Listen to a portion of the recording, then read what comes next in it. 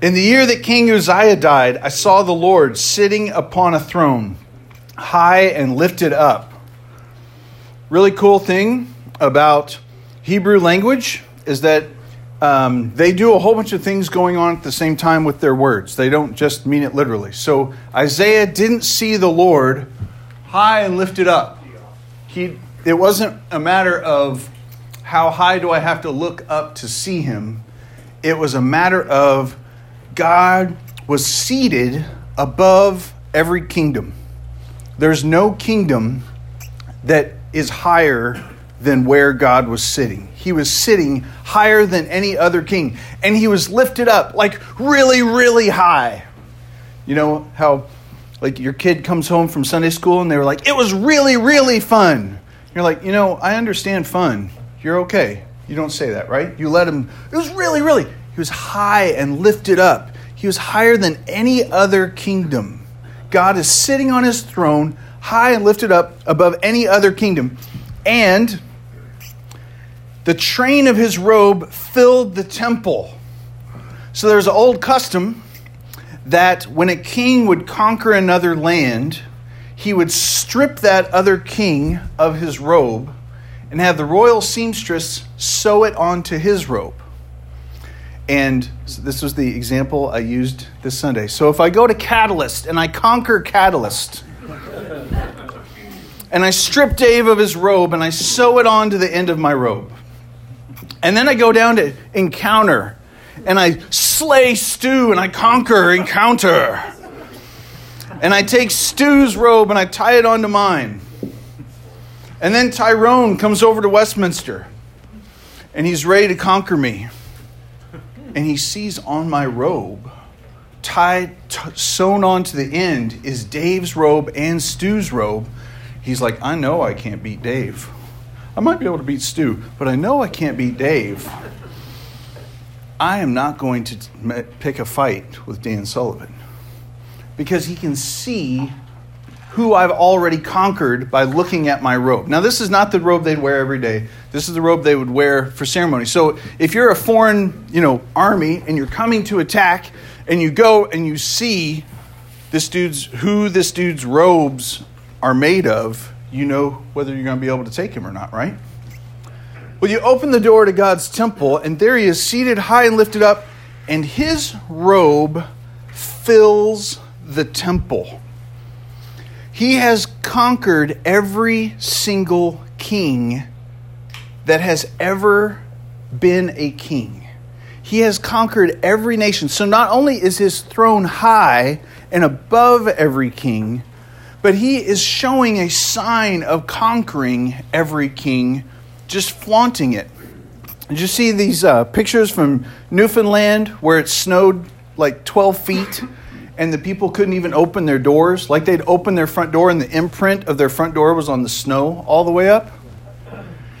Isaiah sees the Lord seated high and lifted up, and his robe fills the temple. The train of his robe fills the temple so much that when he goes to see the Lord, he can't open the door because God has conquered so many kings that the whole temple is filled with his robe. Isn't that awesome? Every king of anything, God has conquered him. Above him stood the seraphim. The seraphim, it says in Psalms, they're like made out of fire. God can will them into existence or out of existence, just whatever he wants. And there's a seraphim, and they have 6 wings. 2 they're covering their face, 2 they're covering their feet, and 2 they're flying. And they say, holy, holy, holy is the Lord of hosts. The whole earth is full of his glory. So when we drive down the road and we pray, holy, holy, holy is the Lord God Almighty, we are praying with a seraphim, a 6-winged seraphim in heaven. We are praying those same things along with him. That's pretty awesome.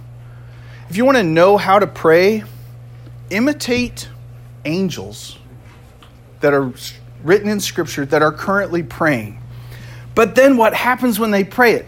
The foundations of the thresholds shook at the voice of him who called, and the house was filled with smoke. Remember when all the soldiers came to arrest Jesus? And they said, we're looking for Jesus of Nazareth. And he said, I am he. And a whole platoon of soldiers fell backwards, like fell down, had to regain themselves and get back up and gather. And I want to see that. I want to see what that looks like.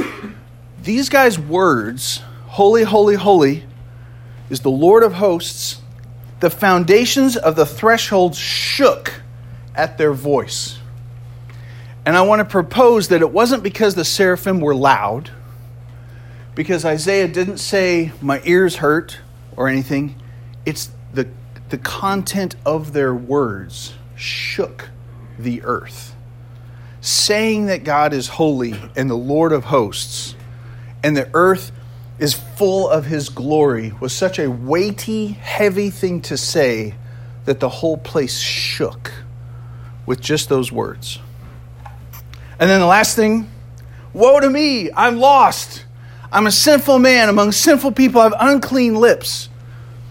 Well, this is only Isaiah 6. Isaiah hasn't said a bunch of bad words. He hasn't been, potty mouth all this time. What in the world is he talking about? He's talking about he's a son of Adam. He has sinned against God by eating the apple. And that has made his lips unclean. He is an unclean person because he lives as a descendant of Adam, a rebel against God's perfect, holy, wonderful law. And that's why it's so awesome when the angel comes, brings a coal and says, your sins are forgiven. The sin that you committed in Adam, I forgive. What? And then his reaction.